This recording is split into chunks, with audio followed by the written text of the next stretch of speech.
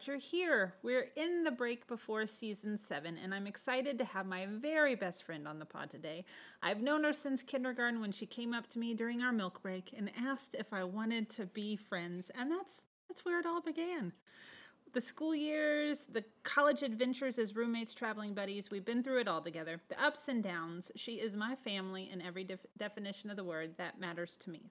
This is Lindsay. Hi, Linz. Hello. Welcome to the podcast officially. Thank you. You made a small appearance during the 80s and 90s kids movies. Yes. One of the cold opens, but I'm glad you're here. I know this isn't really your thing. Not really. But I appreciate you being a good sport.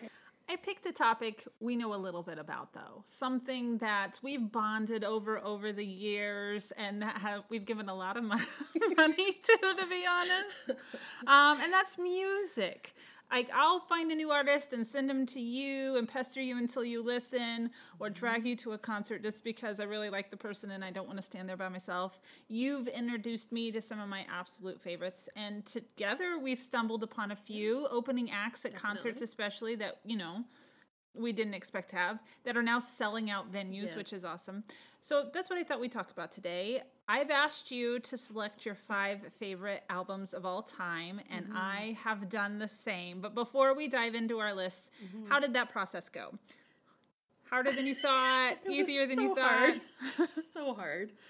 I have way too many favorites I've figured out, and I still was changing my list all the way up until I got here. So yeah. Did you make any rules to limit yourself? I started to, but then my list kept getting even worse. So at first I was like, well, maybe I should do it by genre. Try to pick one album, and I was like, no, I can't pick because there's just too many. Then I thought, well, maybe I could do it by era and whatever. That didn't work either because I can't pick. Yeah. So then I decided I listed everything I liked, but then at the end I just stepped away from it. And I made a separate list of what came to my mind first. Yeah. So that's what I went with. And I thought it would be a little different, but... There was a few things that surprised me on mine, or at least ones that made it into the top 10 that I was like, I wasn't expecting that. I made the rule that it couldn't be anybody I grew up listening to because of my parents. It had to be someone I came to myself, in life, and not something that I kind of inherited, because I grew up listening to the British Invasion, 1960s, and then 90s country. And so it does kill me a little that 90s country does not make the list. I know. Because that is my go-to. Yeah. But yeah, I was like, I want it to be my list. Now, I am a little embarrassed by my list, though, because it looks like I haven't listened to music since the 1990s. Is the early 2000s. It's like, I have listened to new people. It's hard because you have too many favorites. Same thing, my dad was more like the 70s rock. My mom did the more folk Americana. So then they compromised with 90s country. So I don't really have much of that on my list, but I did that on purpose. Yes, yeah. So we'll go back and forth. Do you want to go 1 to 5 or 5 to 1? How do you want to do this? Or not rank them at all and just Mine list the 5? Mine aren't really ranked. Yours aren't ranked. All right. Well, what is the first one of your first ones? I had Guster. Okay. Lost and Gone Forever. Yeah, that's on my list too. It was my number 1 on my list. Yeah. Came out in 98. We first saw them with the Dave Matthews Band, didn't we? I feel like they opened for the Dave Matthews Band, and we were like, what is this? We've seen them so many times now. They all merge together. They do. It's a mellow one. It's kind of a melancholy, and that's one thing I looked at my list. I was like, man, am I emo? I didn't think I was emo, but I tend to. I have a lot of feelings apparently that I didn't know I had. So that one's on my list. Yeah. This is going to be hilarious if we end up with a pretty close top 5. They'll probably diverge at some point. At some point, I'm sure they were. All right, what's somebody else on your list? Well, this one you may have. I put Lifehouse, No Name Face. I also have that one on the list. I still remember the first time I saw that music video pop on back when MTV used to play music videos, and we were sitting in our dorm. I had a break, and I remember I watched. I was like, who is this? And I heard the sound, and then we missed the name at the beginning, so then we had to wait and watch it for it to come back. Yeah. Yep, that was one of our early concerts together with Matchbox 20. Yes. Freshman year of college. Yep, it's on my list too. They didn't say a word except to introduce themselves once. And that's been the fun thing with concerts is watching people really finally find their stage persona when they're really bad at it at the beginning, but that they get progressively better at it as they go along. There's been a few bands that have like that. Need to Breathe was horrible too. Yes. Awkward. Their whole presence has changed though too. Their fashion. Yes, I was gonna say their fashion, their stage presence. Yep. They're much more confident now. They are much more confident now.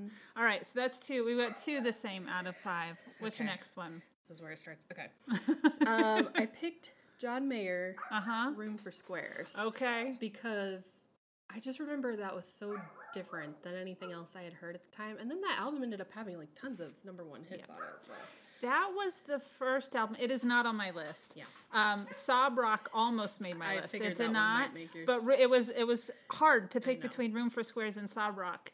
But that was the first album, that John Mayer album, where it felt like a soundtrack to my life at that particular moment. Like some of the things he talked about, like, you know, what's the future hold? I just kind of want to get out of here. I want to try something new that I don't know if I've actually really experienced since. There was just something about it. Agree. It was good. But it didn't make my list. Okay, I'm going to pick, since we've already talked about them, The Outsiders Need to Breathe is also on my list. That one almost made mine. I know. It was hard to... It was hard to pick one of one of theirs needed to make it. I know. Because it just needed to. But I didn't know if it was going to be The Outsiders or The Reckoning. It kind of went back and forth between those two. Favorites. Yeah. So, all right. What's your next one? That was a hard one to leave off. I put Will Hoge, Blackbird on a Lonely Wire. Okay. But honestly, I would rather mix Blackbird on a Lonely Wire and Carousel together. And pick. But I feel like one of them had to be on there. Yes. But yeah, that was a hard one.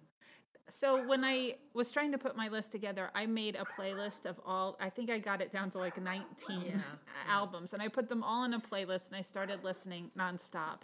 And that was on there, trying to figure out if it was going to make the top of the list or not. And it was funny to me. I was like, I still, know every word, all of them. Like how much room I could have in my brain for something important if I didn't have song lyrics from a lot of time the 1990s, early 2000s. So it just kills me. But that one I love that one too. But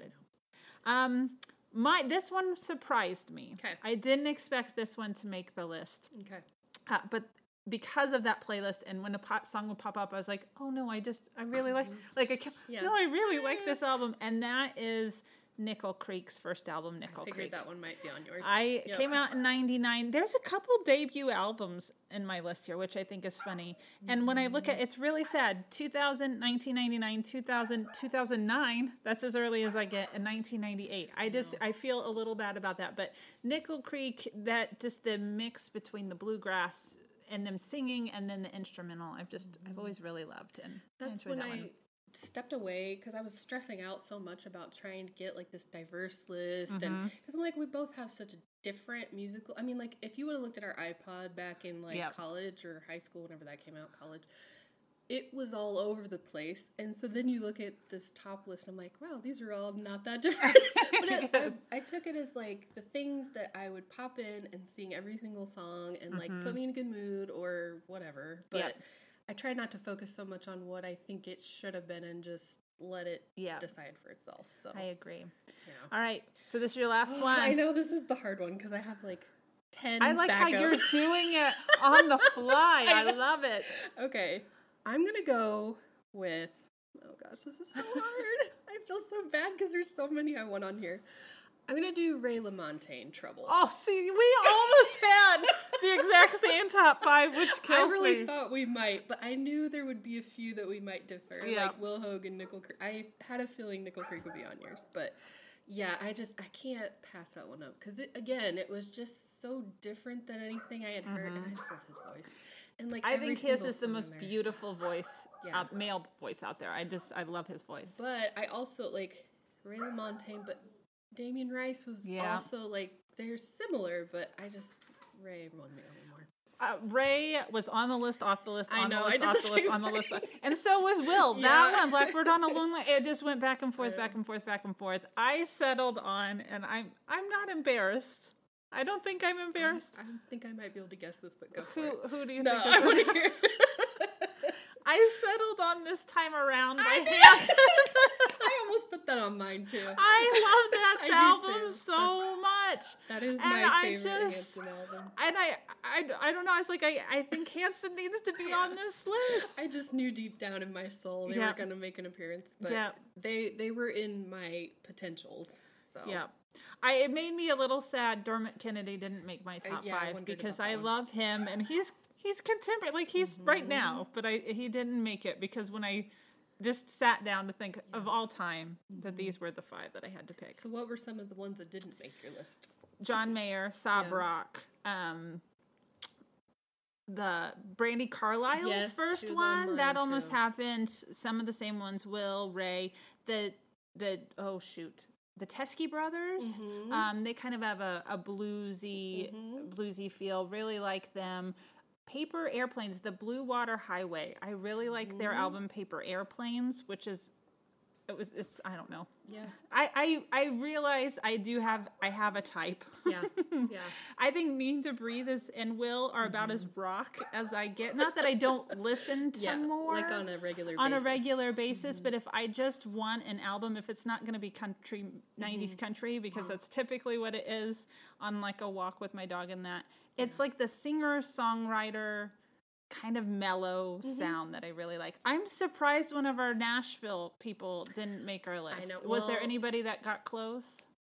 Not as close as others. Like, I found when I started thinking about this list, same thing. I kept going back to like college era music, like Wallflowers, Matchbox 20, Sister Hazel, like all those type of people were what popped into my mind first, which kind of surprised me because they're not necessarily who I listen to the most today. But like when I started at Matt Nathanson, Beneath These Fireworks, like that one was in my top 10. Yeah, that one almost made it. That was on the list. But then I also had a really weird one that popped in my head that I remembered. I used to listen to high school all the time. Was Weezer, the Blue Album. Oh, I loved that album.